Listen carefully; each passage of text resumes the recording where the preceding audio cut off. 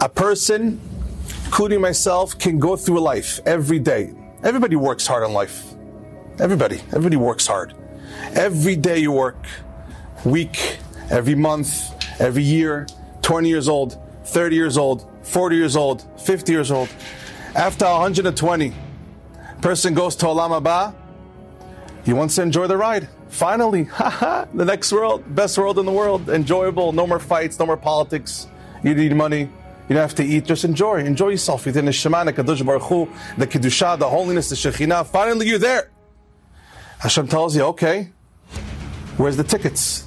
You want to enjoy the ride? Let's see if you fit. What do you got? Show me what you got.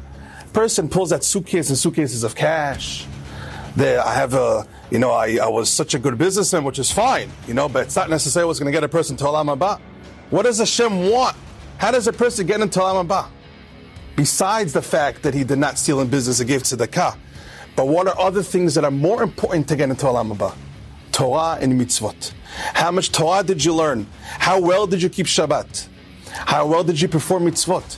How careful were you when you spoke to other people? Did you respect other human beings? Yes or no? How did you speak to them? How did you make berachot? The suitcase is full of mitzvot is what's going to get a person to enjoy the ride in the next world.